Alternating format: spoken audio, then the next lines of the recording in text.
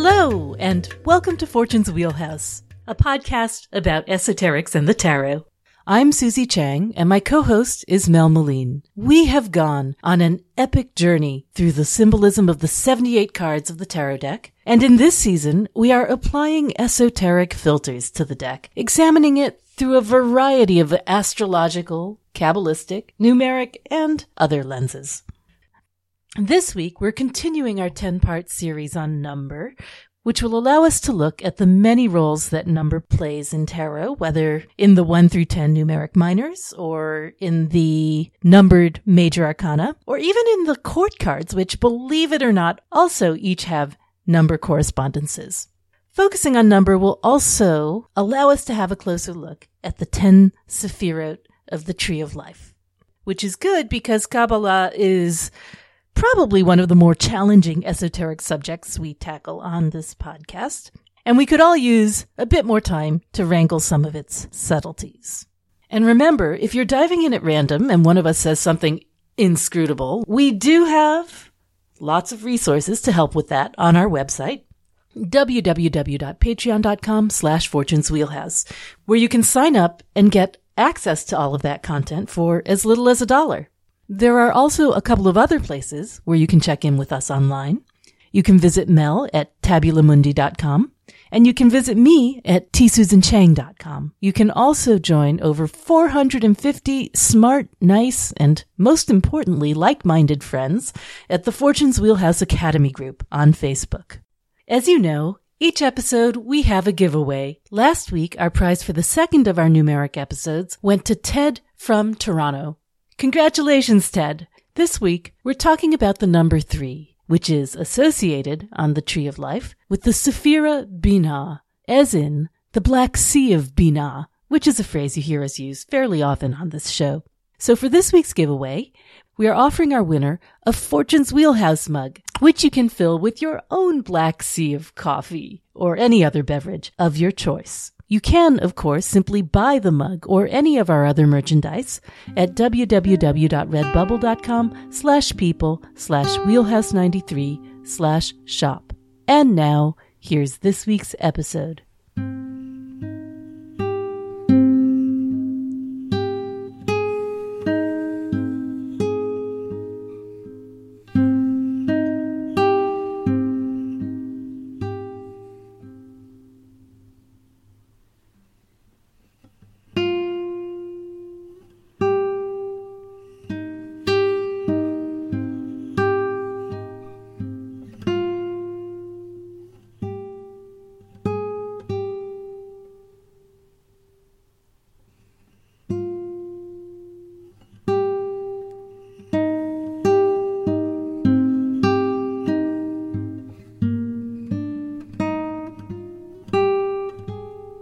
Hi, everybody. We are back with numeric episode number 3. So we're going to be talking about all 4 threes of tarot, 3 of Wands, 3 of Cups, 3 of Swords, and 3 of Pentacles or Discs, otherwise known as the Lords of Virtue, Abundance, Sorrow, and Work or Works. And we'll be talking about their associated majors by number, of course, the Empress, because that's number 3, the Hanged Man, because that's 12, and the World, because that's 21.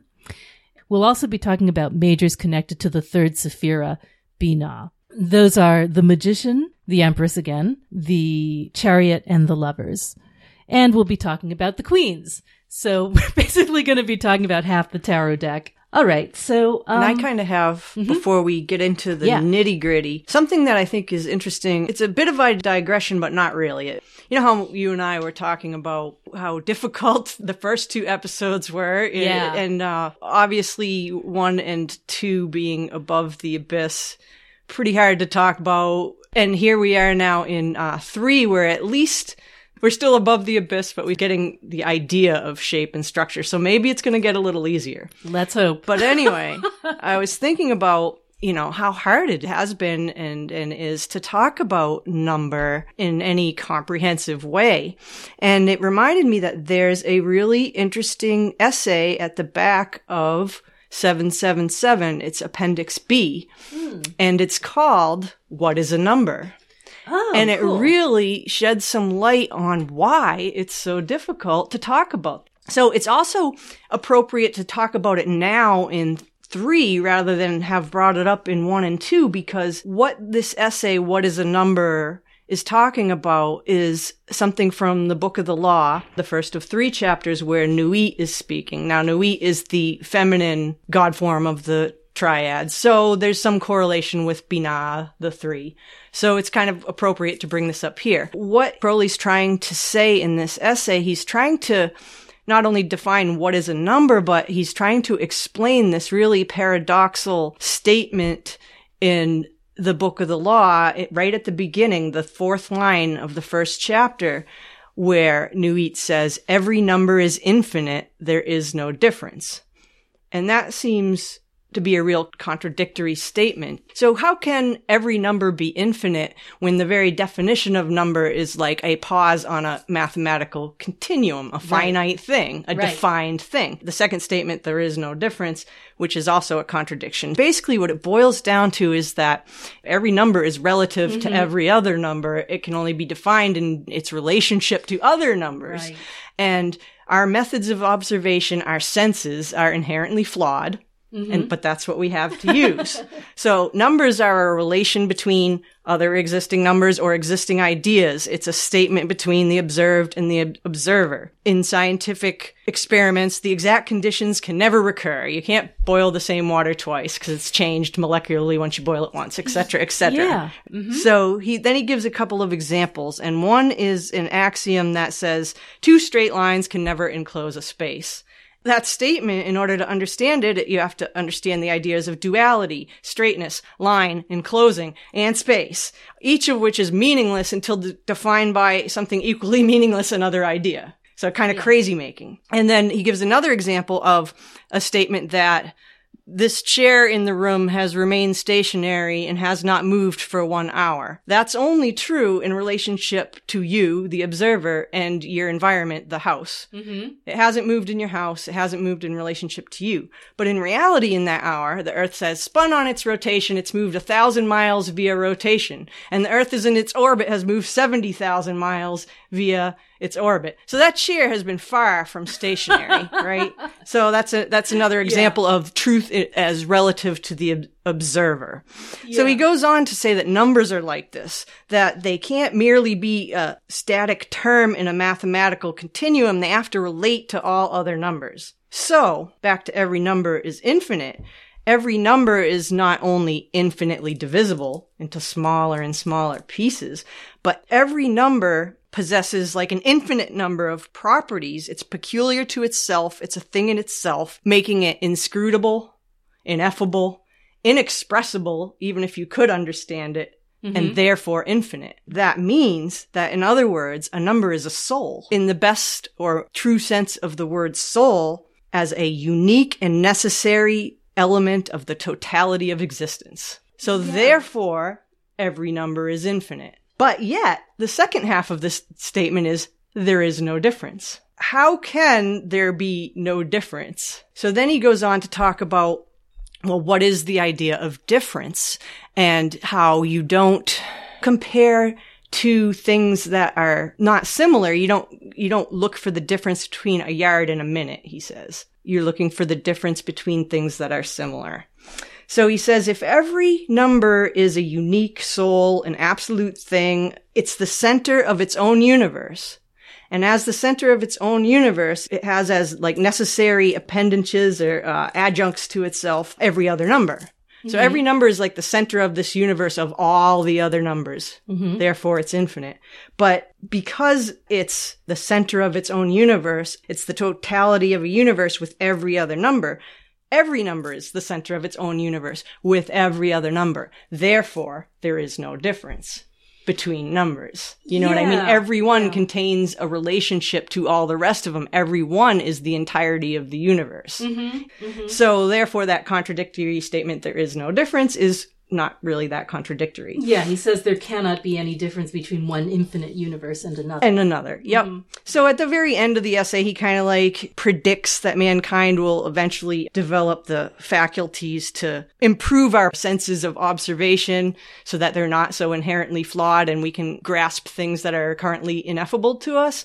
But at another point in the essay, he also says something like, these things can be taught, but there is no guarantee that the study of them will not break your mind. Well, yeah. Anyway, I just thought that was really interesting after like all this thought I was giving to why were these first 2 episodes so difficult? Yeah. One of the things that's sort of come to me from this discussion and from thinking about numbers is that, as a way of organizing the universe, they are, as you said, definable in relationship to each other. And they allow us to create distinctions and meanings that are separate. But that is something that we supply, right? It's not inherent. It's a convention we decided to do, but it doesn't have absolute reality. Yeah. It's interesting. He says, we use instruments of science to inform us of the nature of the various objects which we wish to study, but our observations never reveal the thing as it is in itself. Yeah. Which to me kind of prefigures quantum science in a way, the idea that you cannot really actually know the thing. Yeah. You're affecting it merely by observing it. Yeah. Yeah. I thought it was really interesting. So that's some homework for, if people want to read wrestle this essay, it's Appendix B in 777. Yeah. In my edition, which is the Weiser edition, it's page 127. All right. Let us officially begin. We're talking about threes, and we're talking about Binah, and we're talking about this idea of form for the first time. The idea of form. It isn't actually form. Exactly. It's the will to form. And I think we really have to start with the idea of Binah because it's so central to everything else. It is the idea of receiving what comes from Chokmah and giving it a place. Right. And being a portal through which it can pass through to Hesed, where it actually begin to take form. I think in both 3 and 4, we're going to be talking a lot about what completion means, what completeness means, because Binah is a form of completion, but it's completion of the supernal triad. But it's a completion of the idea. It's a completion that sets things in motion, as opposed to Hesed, which is more a completion that is stable. Yes, it's more active actually than 4. There's definitely a sense of direction, as in the beginning of anything, really. It is no more passive than the uterus is a passive vessel, right? Right, yeah. Yeah. And then there's also the idea, when we get into the Kabbalah, I guess maybe that would be the spot for this, the idea that it's the head of the pillar of severity, and what does that actually mean? We can talk about that. Hang on a sec. I'm smelling something burning. All right. We had to pause because my pastries were burning, because I got the 5 of Swords today. However, we continue. You want to do 3 as like a number and things about 3 before we go into Kabbalah? Yeah, let's talk about all the lots of things that are 3s. All the things that have to do with 3. 3's special because it's the first time that we have the concept of a middle. Right. Yeah. We could mention the Naples arrangement. Yeah. 3 as a point defined by its relation to 2 others. Exactly. And then it's followed by the abyss between the ideal and the actual. Right. So the point by relation to 2 others makes a plane. So we went from point to line to plane, a flat surface, usually as a triangle, but it could also be a circle, an oval, a vesica, piscis, a portal, a diamond. Yeah, and it's interesting because this is how we define 2-dimensional space. Yes. Right? It's sort of like we don't get to 3-dimensional space until we get to Hesed, to 4, right? Which accounts for the nature of 4. But 3 is inherently self-sufficient, like the 3 legs of a tripod. And we have many sort of systems of cosmology, Godhead, and esoteric correspondences in general that are come in 3s, for example, like alchemy, which, the prima materia come in 3, the mercury, sulfur, and salt. Then we have all the triple gods and goddesses, the trinities of like Isis, Osiris, and Horus, Anu, Enlil, Ea, or Enki, Sin, Shamash, and Ishtar, Father, Son, Holy Spirit, Sophia, Brahma, Vishnu, Shiva, Selene, Diana, Hecate. Things that come in threes. Maids, mothers, and crones. Yes. The 3 graces, the 3 fates, the 3 gorgons, the 3 norns, the 3 primaries, the furies. 3 wishes, the 3 furies. Yeah. All that stuff. Past, present, and future. I mean, I think a lot of what we see within those trinities is the concept of a beginning, a middle, and an end. Like, for example, with the fates that you mentioned, there's one who spins it, one who measures it, and one who cuts it. Yep. So those are all metaphors of beginning, middle, and ending. Same thing with Brahma, Vishnu, Shiva, create, maintain, or preserve, and destroy. Yep. Maid, mother, crone. It's 3 primaries colors, the 3 modes, cardinal, fixed, and mutable, which are a form of beginning, middle, and end as well. The ideas of day, night, and the twilight between them. The ideas of heaven, earth, and the underworld, the 3 realms. We're the 3rd planet from the sun. That's true. 3rd rock. Yep. Yeah. And you know what's interesting about 3 is like it's historically used. This is something that I think I read maybe in Iamblichus. I'm not sure. We use it to indicate multiplicity of anything, like thrice blessed or thrice cursed or trismegistus. Yeah, I read somewhere that in some cultures they didn't have a word for 3. It was 1, 2, and then many. Many. Exactly. Yeah. So to the extent that we can conceive of abundance of anything, it's a 3. Yeah. It's also, I saw. Mother, father, child. Yeah. The basic family unit is 3. Exactly. Because it's more because you reproduced. Right. Yeah. Yeah. So Iamblichus says the 3 advances the monad into actuality, which kind of reflects these themes of manifestation, of realization, of making it, super extra real. But another concept that ancient philosophers had was the idea that 3 is related to friendship and peace, marriage, harmony, because it takes 2 opposites and unifies them to create a 3rd thing. Yeah, a relationship. There's one person, there's another person, then there's the relationship. So in a sense, we kind of talked in the 2 and the 1 about how there's the self becoming conscious of itself in the 1 and becoming conscious of another in the 2. But in the 3, it's like, everybody's conscious that it's a thing. That whole expression, it's a thing, is like the essence of the 3.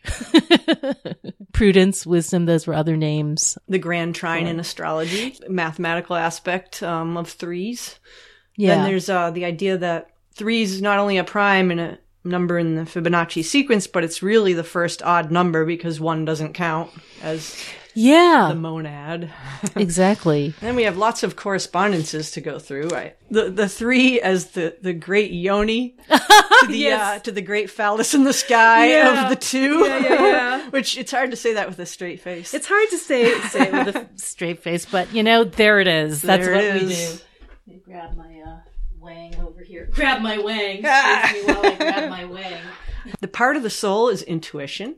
Mm-hmm.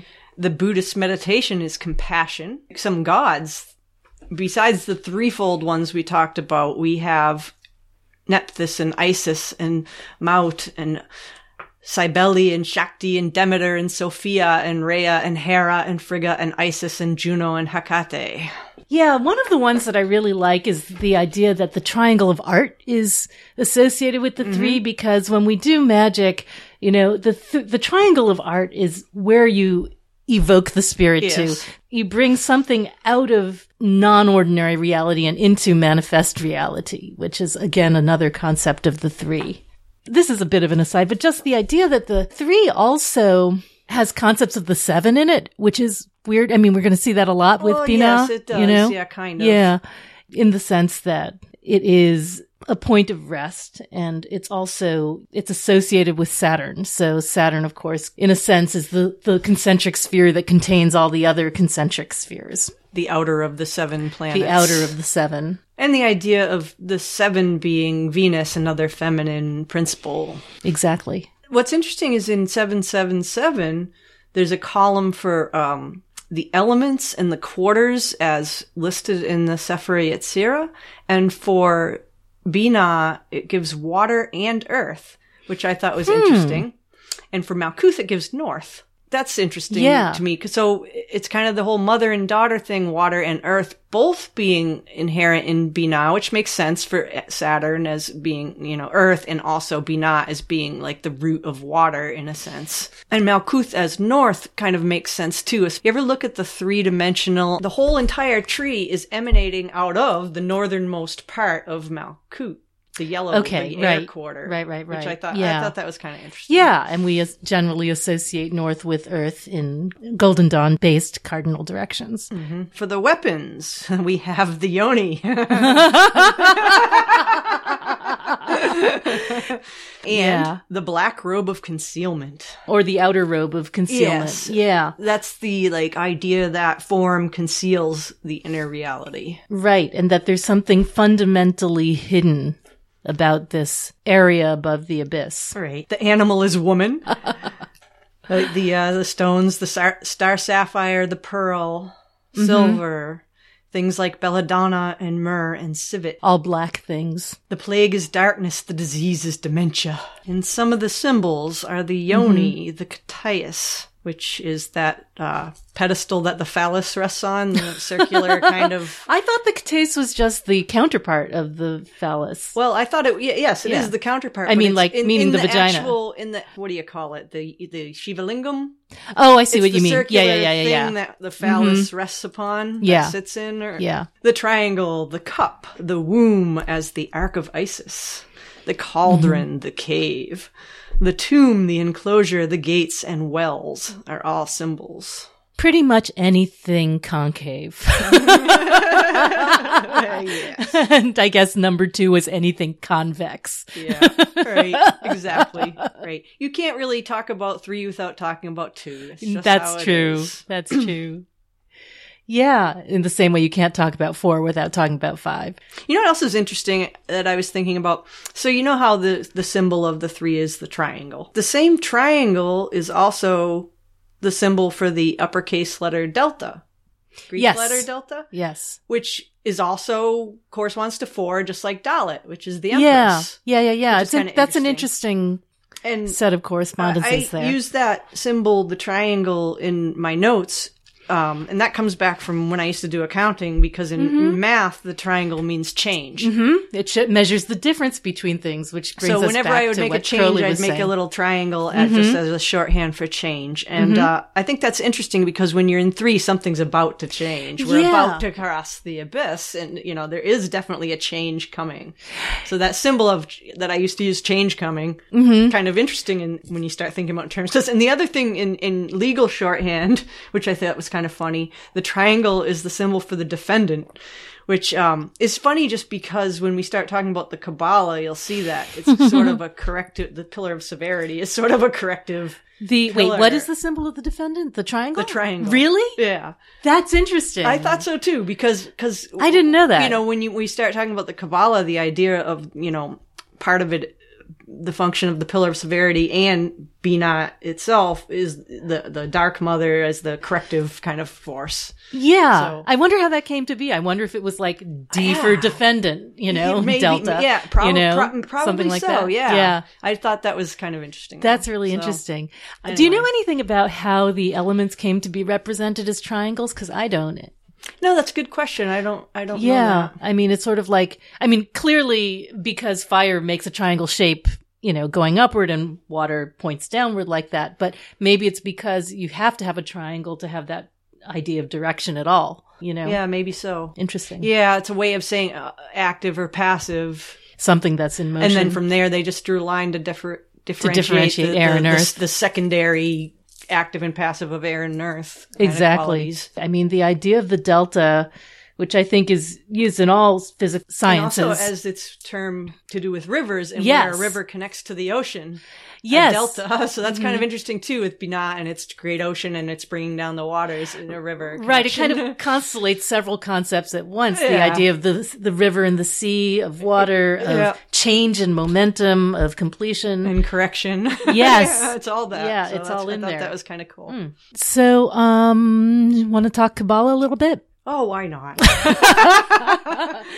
had to happen. It has to happen.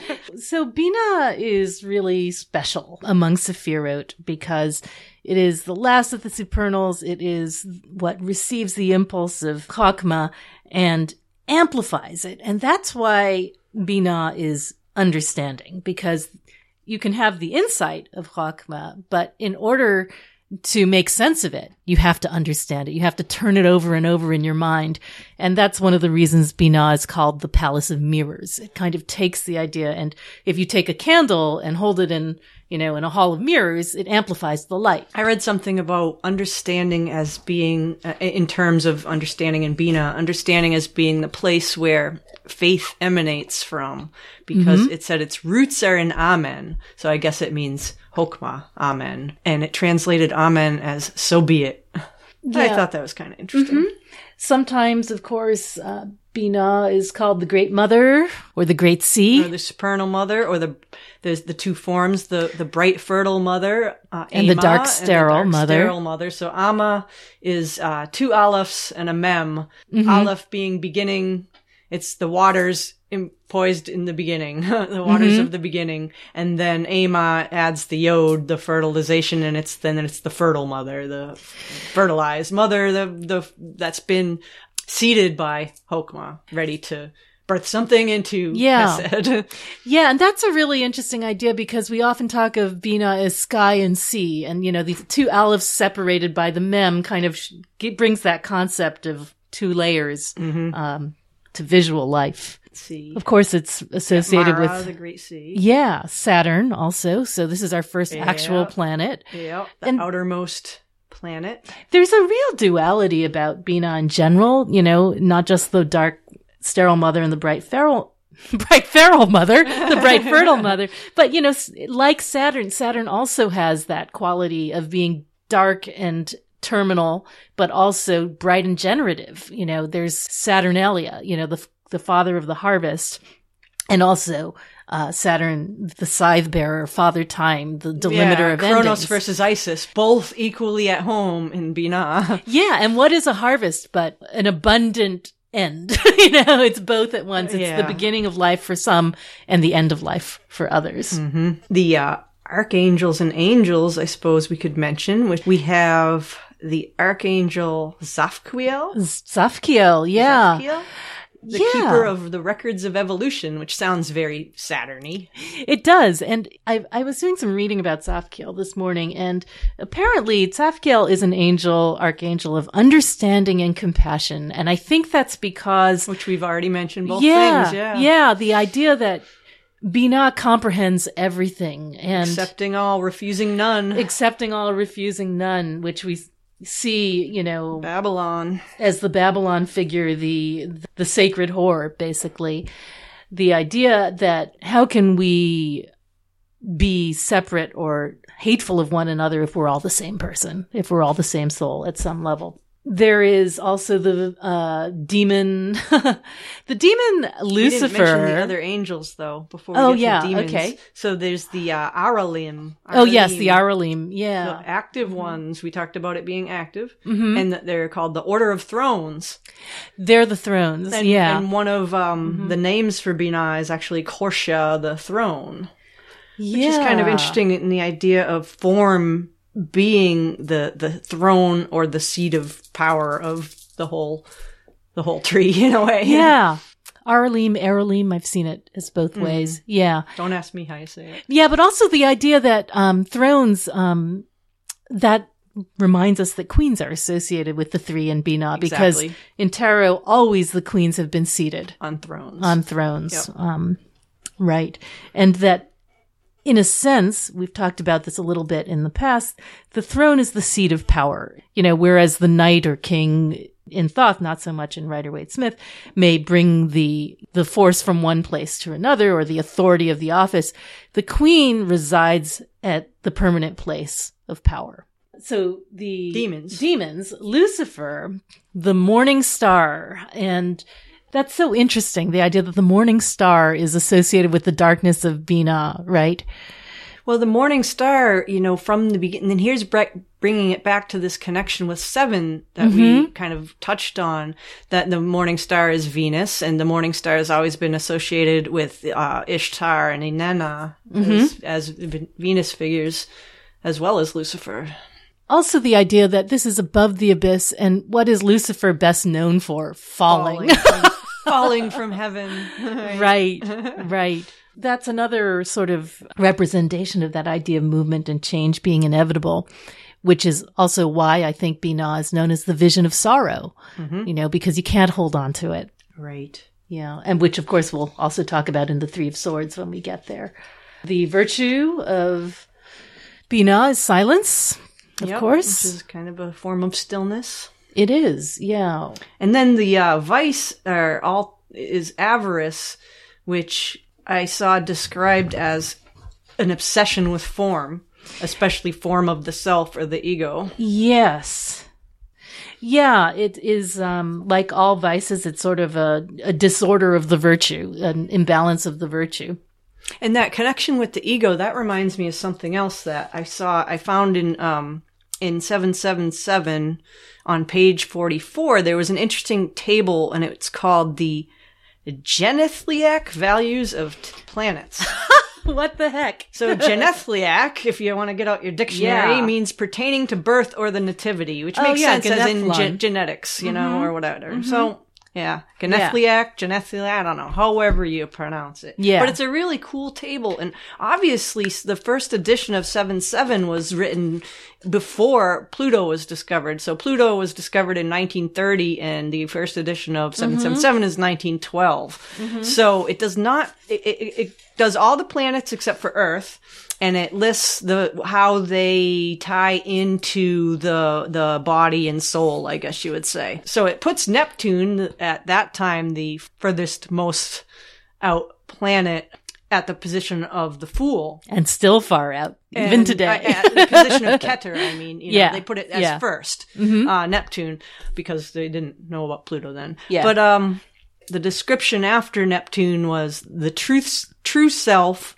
the Zeitgeist, which I love that word, because it literally means time's ghost, and the spiritual environment.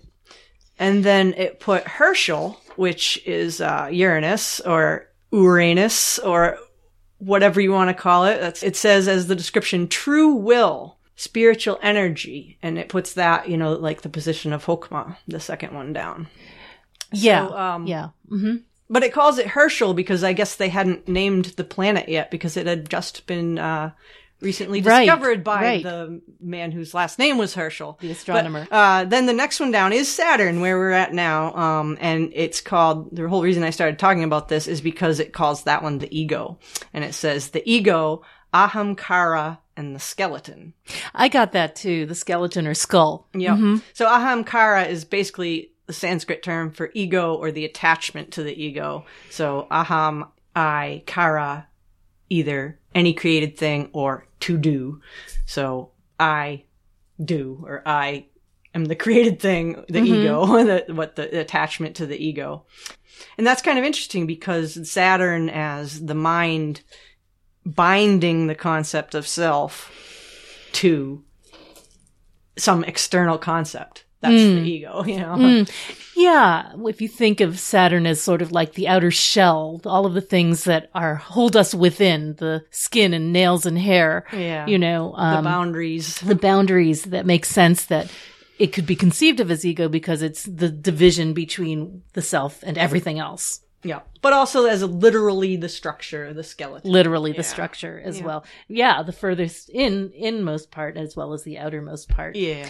Yeah. And the idea of Binah's skull is pretty common in Kabbalah because Binah is that which it's like, the skull is a metaphor used in the Zohar to represent the mind's capacity, right? So this is Binah as... I could be bounded in a nutshell of my skull. That's it. That's it. The idea that you can only understand something, the insight you receive from Chokmah, by putting it in a finite place. Yeah. And, letting it roll around in there a bit. The idea that I think I said something sort of like that earlier, where it's like our mind can't even conceive of an idea until we can put some sort of shape or structure to it. Yeah. And I sort of think of that as like, Chokmah could be the knowledge or the data points or whatever, but Binah is why it matters. The significance, the meaning. The shape of it. Yeah. Why we care. Yeah, a God name, Adonai Elohim. I didn't really do any looking into that, but it's yet another form of tetragrammaton. Yeah. Because that comes next. Yeah. Again, we should remind that form is force crystallized, or the discipline of force. Oh, and the magical formula in the column in 777 lists two, Babylon and vitriol. Oh, that's interesting. Mm-hmm. So vitriol, of course, is a reference to alchemy. Right. The great work. Yeah, and again, that's that idea of Binah as the 7, not just the 3. Yeah. I tried, I was doing some reading on vitriol, and it comes down to another notarikon. Vitriol itself is one, and then it brings up a further one, ararita, which is another 7-lettered word. That's a notarikon. For a phrase that means, one is its beginning, one is its permutation. Its permutation is one is its 111. It's all about divisions of the one. And just to remind everyone, since you don't want to go look it up, the expansion of vitriol is visita interiora terrae rectificando invenias occultum lapidem. Yes. That's it. Yeah. Visit the interior of the earth, and there you'll find the stone, etc. The hidden stone. The hidden stone. Saturn is also known as Shabbatai, meaning, Sabbath or rest. It's a back formation from but if anyone ideas wants of to learn Saturday. More about Ararita, the place to look is Liber 813, which is the highest numbered of the Class A Libers, the hexagram, and the method of reducing it to unity and beyond. So that's another 7, like the 6 and 1, the hexagram in the center. Anyway. Colors, oh yeah. Crimson in the Atzilutic scale. Black in the Queen scale. And then dark brown in the Prince scale or Emperor scale. And gray flecked pink in the Empress or Princess scale. Very organic colors, Yep. Bodies and blood and death and rotting organic matter. Yeah. I mean, black, because we usually, if you pick one, you go with the Queen scale. Yes. For the Sephira, and so that would be, obviously each of these colors is each of the worlds. So crimson is the color of the 3 of Wands, black is the color for the 3 of Cups, etc., etc. Black is the one you normally go to, and it's interesting too because black, it's described as the darkness that veils the divine glory in which all the colors are hidden. Yes, and that is, in a sense, the source of Binah as opposition, right? The white of Keter versus the black of Binah. Yep. Even though we don't think of 3 as being oppositional, there's this whole sort of underlying vein in religion and philosophy of, the great opponent. And that, I think, is part of where we get some of the demonization of women, the sort of like fear of the dark, the fear of the shadow. Yeah, and that's something that is kind of coming up lately. Everything's out of balance because of that. The divine feminine being demonized. Right. It needs to be addressed. Right. That's true. I mean, there's an inherent sort of duality of perception in Binah, as we were talking about before, the idea of bright and fertile versus dark and sterile. And, I think that that's a contest of perception that we have to fight. Yes, and that brings me to something I wanted to bring up is just Binah as the head of the pillar of severity. You hear severity, right? And you're like, oh, this isn't going to be fun. So it's like, oh, why does the masculine pillar get to be mercy? Right. And the feminine pillar has to be severity.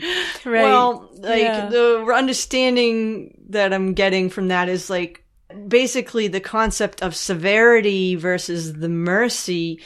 Mercy is force that's completely unrestricted. Yes. Thus, it's merciful, it's unrestricted. Right. It has nothing in checking it. Right. Whereas severity is the limitation and restriction of form. Right. You know, form is this receptive vessel that contains that. So that being like a corrective and containing and limiting and boundarying thing, and that making it severe because that's right, containing this force, unbridled. Yeah. I unbridled mean, force. you know, if the guy just jacks off, you're not going to get a kid. Yeah. Oh Lord. But again, you know, these concepts of sort of expansion versus restriction play out all the way down the tree.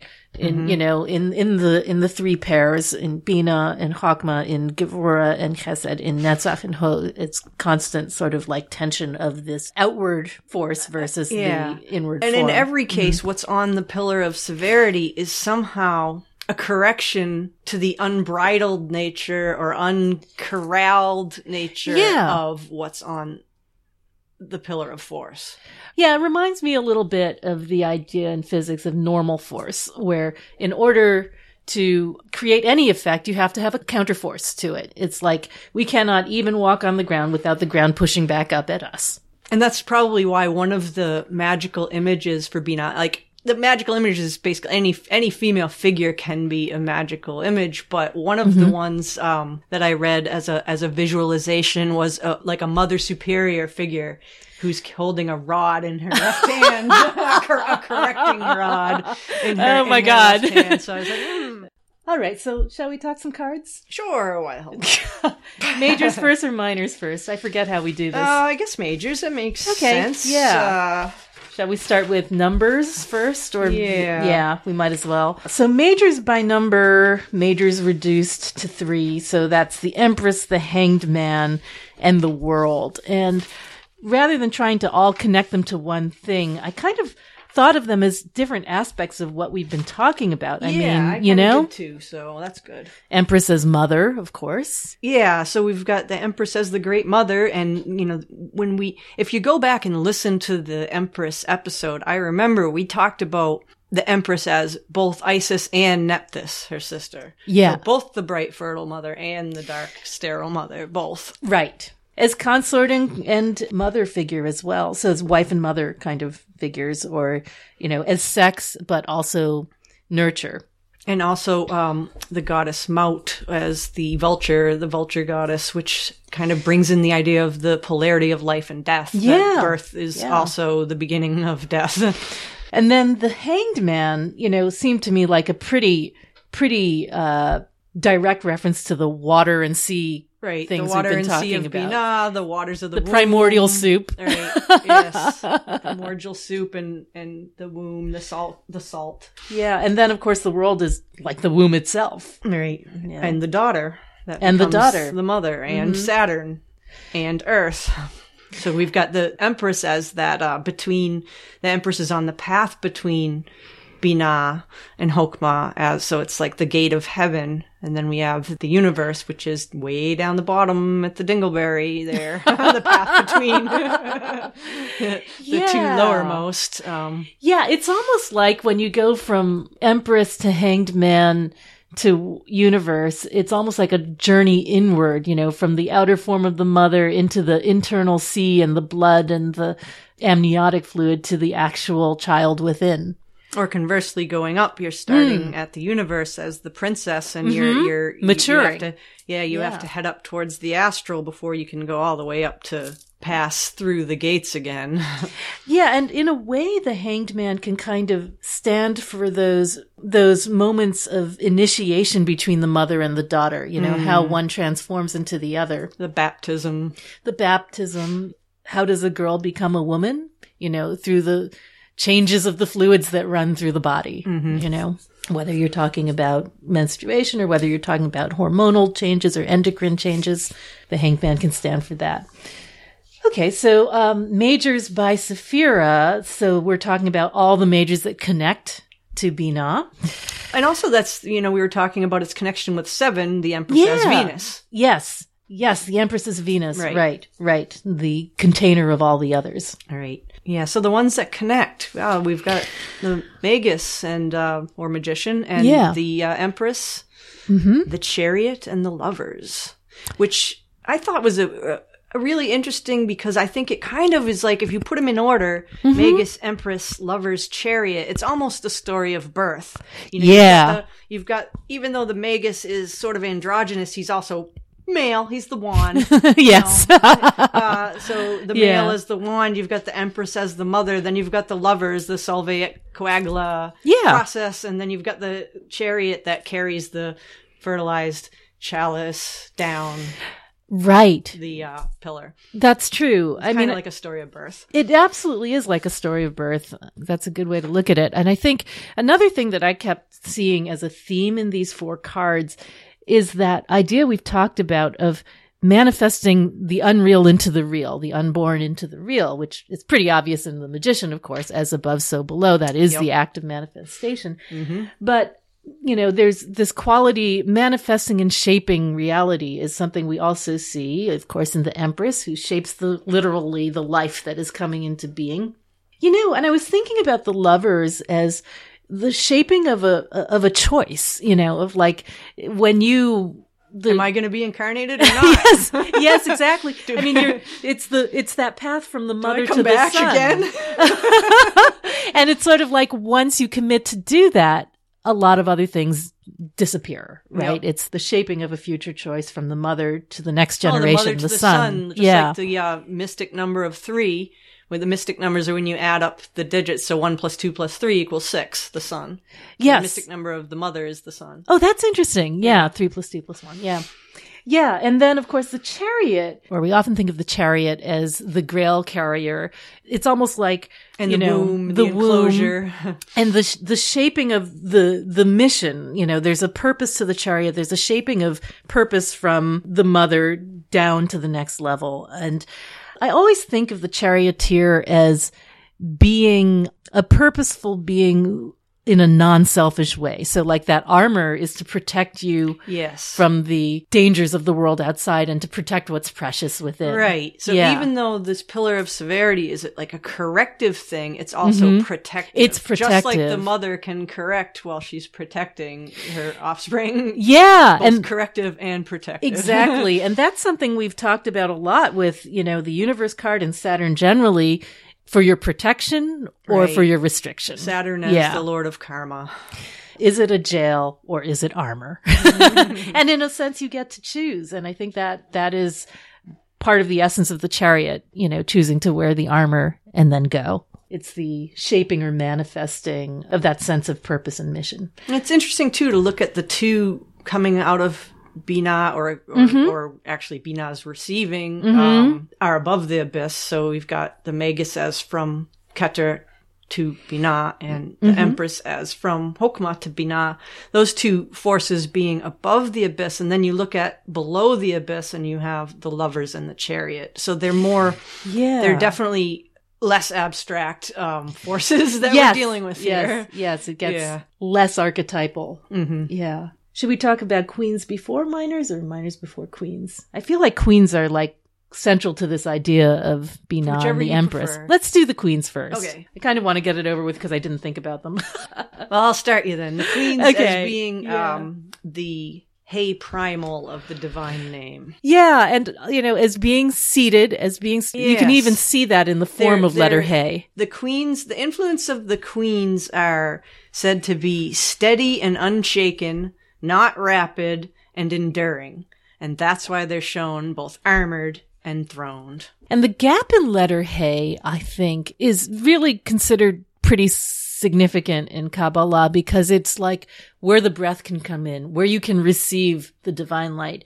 Without the gap, it becomes letter Het, which is, the enclosure. The chariot, the thing that's closed in. Yeah. So there's a quality of breathing, of receiving, of encompassing with queens. Yeah, and also the fact that queens are watery, right, is also another Binah reference to the sea of Binah. Yes, so they're all water of their element, water of fire, water of water, water of air, water of earth. So water of water would be the Queen of Cups, the wateriest of them all. I got her today. Exactly.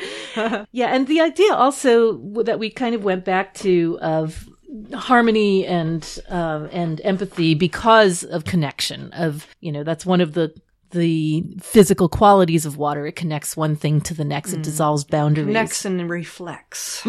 There's an amplifying quality and it takes to queens. Form. Water takes any form you put it into. The shape, it takes the shape of whatever vessel it's put in. Yes. In a sense, I don't know. I think of queens as the means of reproduction, literally, both in terms of, birth, obviously, but also in terms of physical life, all physical forms, That's interesting because you know how court cards are either people or situations kind of deal.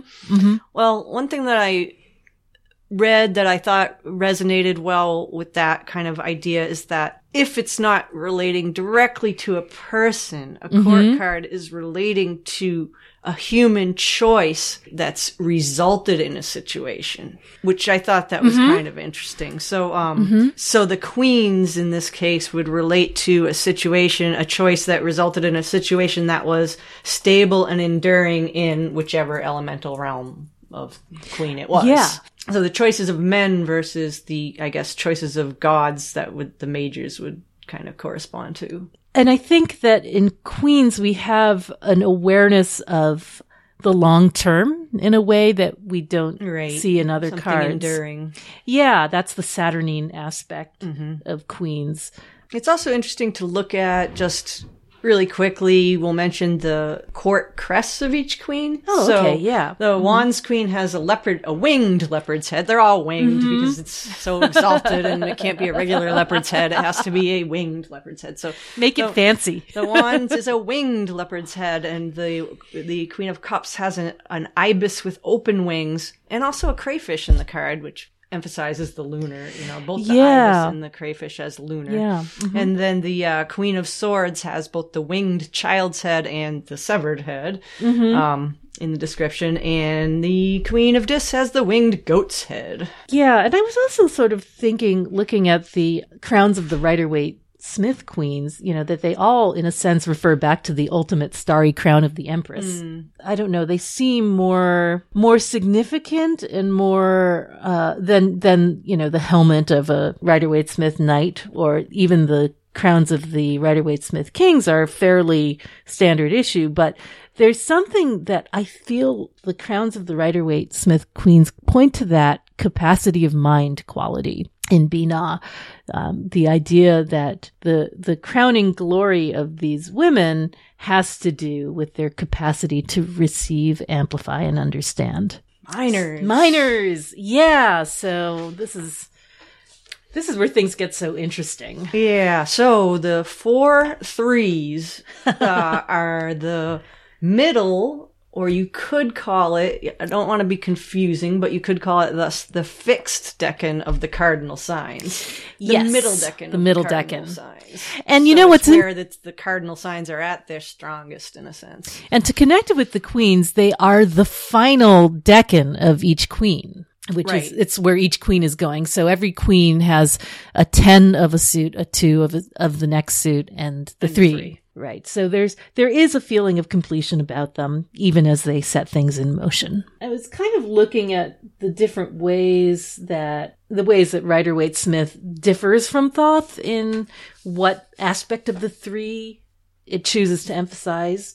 I mean, I think with the Rider-Waite Smith 3s, I was really thinking about that idea of one to many, right? It's sort of like one and then 2 and then many. That's like, now we have the self. Last time we had with the number 2, it was self versus other, but now it's self plus other, self plus an outside world, self of like how the self acts in an environment. And so like with the Lord of Virtue, we have this sort of like, how does the self act in civilization, in society? How is it empowered to govern and regulate? What is it that... Right, because its decan ruler is the sun. Right. So it's about rulership and Yeah. leadership. And I think that's a really good point. Crowley says that the Three of Wands is the idea of will as character. And character is a very solar thing. It's like the development of the self into something, that knows itself, recognizes, and values itself. There's something about the Three of Wands that to me has a real feeling of empowerment.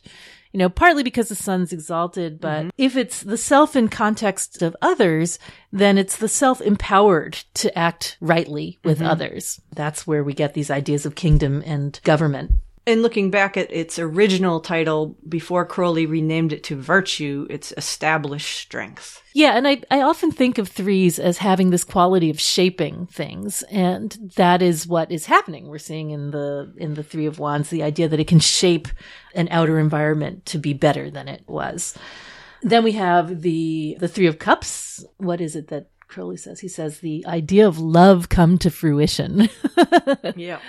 So, which sounds very fertile, first of all. But also, I think with the Rider-Waite-Smith, with the Two of Cups, we had a pair, but with the Three of Cups, we have a community. We have the abundance of pooled emotions of goodwill and how that becomes a thing of its own when you bring people together. Yeah, a thing of enjoyment. Yeah, the shaping of community. And then the very complex Three of Swords. And that's the definitive one in the sequence because we didn't mention the decan ruler of the Three of Cups. Mercury, yes. Which is what makes it, enjoyable, kind of mercurial in the sense of it can change, but enjoy it's it while fluid. It lasts. Yeah. And, but then when we get to the Three of Swords, it's double Saturn because it's a 3. It's a Kabbalistic double. And the decan is also ruled by Saturn. So yes, Saturn rules the decan. Saturn rules the Sephira, number 3. It's the sign of Libra, which is also exalted in Saturn. And it's the kickoff for a whole string of Kabbalistic doubles. The 3 and 4 of Swords, the 5, 6, and 7 of Cups, and then the 8 and 9 of Wands. Yeah, and this one is so interesting because I think traditionally it had the quality of being the stand-in for the third thing in marriage, right? And yet we see it as the Lord of Contracts, Sorrow. Right? Yeah. The binding of something makes something else have to go Makes away. something else. Exactly. And kills something else. Yeah. It's, it is certainly, among other things, the vision of sorrow. Yeah. The pierced heart with 3 swords is literally, if you want to see a visual of the vision of sorrow, that's one of the images for it, is the pierced heart. Crowley calls it universal sorrow or melancholy. He also calls it Weltschmerz, which is world pain. Yes. The pains of all the world pain weariness. Of existence. Yeah. Right? The unsatisfactoriness of existence, dukkha. Yeah. He definitely distinguishes between things that make us sad as people and also just sort of the general sadness of being alive and everything having to die. Yeah, exactly. And the painful truths and realizations that are a necessary part of our spiritual evolution. That word realization is really important, I think, because a realization, besides being real, which is a key word for Bina, is like an idea that has been shaped into a form that you can work with and handle and proceed from. So I think the Three of Swords, is in a sense the capacity of our minds to learn, to take something that we don't want to know. To karmically evolve from our lessons. Exactly. There's something really crucial about the Three of Swords. Definitely. Yeah. And then the Three of Discs, worker works. Material works. Yeah. I love, Crowley says, I think he must have been just tired of writing write-ups for the miners, because he says something has definitely been done. Yeah. Well, you look at the card and it's got the building blocks of existence in it, the 3 alchemical ingredients, I guess you would call it. I saw something really interesting the other day. I wasn't even researching this stuff. I just happened to see it in a book on sacred geometry designs, and it was a picture of a crop circle. Yeah, Barberry Castle, a crop circle that appeared in there in the 90s. But it reminded me exactly, almost. I mean, not exactly, but looking at it, it looked very much. I'll put something up on the site. Yeah, a picture of it. Yeah. But basically, it looked very much like the Three of Discs. It was a tetrahedron form seen from the top, like we see there, and it had 3 wheels around it. Yeah. Like that one has, except the top one was divided into 6 sections, and the right one was what's called a ratcheted spiral, where it's this spiral that's kind of staggered and stepped by certain numbers of degrees. And then the one on the left was a circle showing its radius marked out in it. But they were said to be alchemical. The 6-petal flower at the top was sulfur, the seed of life. The spiral had to do with mercury and quicksilver, and the circle with its radius shown had to do with the moon and salt. And then in the middle was the tetrahedron, like we see here, and then it had these 3 concentric circles around the apex of the pyramid. So I was like, wow, that really looks like the Three of Discs. And I kind of looked it up. I went online and kind of looked up this crop circle at Barberry to see what kind of weird wormholes I could fall into. And when you look at these crop circles, they're all like got all these mathematical things encoded into them, and like, you know, all these numbers, and it's really interesting. But what it basically boiled down to is that the feminine is out of balance, and we need to bring back a balanced condition to the divine feminine, was all these numbers embedded in this Three of Discs looking. Another thing that I kind of forgot to mention about all the threes in general, both Rider-Waite-Smith and Thoth, and yours as well, is that in cups and discs, I think those specifically, we have supernals, the shape of the supernals reflected in the sort of 1 upper and then 2 lower as well. And that tetrahedron shape in Thoth is interesting because it's a preview of the 4 in a way. Because it has 4 sides, you just don't see the base of it. Yeah, I mean, it looks kind of, you know, 2-dimensional, like a fidget spinner. Right. And that's because now we're in the material world. And that's why it brings in that four nature of discs and the material. While it is just a triangle viewed from the top, you know, when we view it from the side, which we will see the tetrahedron, which is, of course, a symbol of the 4. Yep. And when you look at the 4 threes as a group, you know, where Crowley says something has been definitely done. Well, they're kind of all like that. So in the 3 of Wands and through the sequences, something's been established, something's been enjoyed, something's been realized, and something's been built. You know, like that's like kind of the sequence of whatever, the something that's coming into existence with the 3. Yeah. Gosh. I think we might have done it. I think that is that's about it. I mean, what we can do in one episode anyway. I think so. You know, one thing I noticed just looking, I did look really quick before we started at situations where I'd gotten double 3s. And the one thing I noticed about them, and there weren't that many, was that it involved a lot of making stuff, which seems really appropriate. Just, you know, forming, making, giving birth to stuff. All right. So let's make an attempt to shout out some of the themes that we've talked about. We talked a lot, of course, about Binah's understanding, mental capacity, receiving ideas, the Palace of Mirrors. About the essay and what is a number, and every number is infinite, and there is no difference in what that actual means to Crowley, and in terms of the difficulty of expressing the ineffableness of numbers. Yes, the absoluteness, but also the relativeness of number. Exactly. Yeah. Manifestation, making things real, realization. Threefold gods and goddesses. So the great yoni versus the phallus in the sky. The sea, the waters, where faith emanates from understanding. Ideas of restriction, protection versus restriction. Severity as limitation and restriction that kind of corrals the force that's been unbridled in the Pillar of Mercy. Connecting and unifying in friendship, peace, and harmony.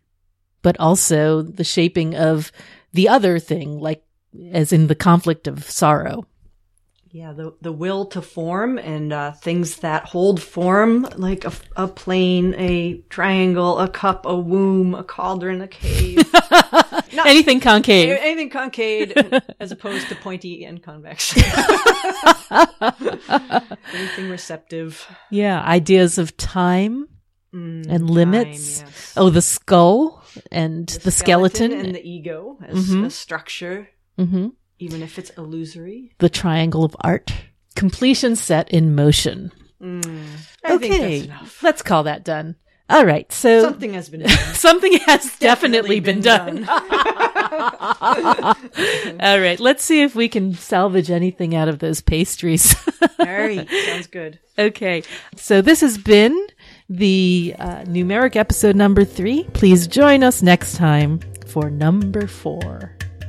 See you then. And that's our show for today. You can find us at www.patreon.com/fortuneswheelhouse, where you'll also find new episode announcements and loads of extra articles and visuals which will help you follow along with the show. If you appreciate what Mel and I have done here at Fortune's Wheelhouse, please consider leaving us a 5-star review or rating on iTunes, Apple Podcasts, or Google Play. And if you'd like to support the making of this podcast and gain access to all the member perks that come with that, please consider becoming a patron at any level you like by visiting www.patreon.com/fortuneswheelhouse. You can also explore Fortune's Wheelhouse gear, like t-shirts, tote bags, coffee mugs, and more by checking out our Redbubble shop. That's at www.redbubble.com/people/wheelhouse93/shop. Mel's beautiful books, decks, and prints can be found at tarotcart.com. And my book, Tarot Cases, Astrological Perfumes, and Online Tarot Class can be found at tsusanchang.com. Treat yourself to the tarot gift you've always wanted, because you are a hero of the astral plane, and we so appreciate your support.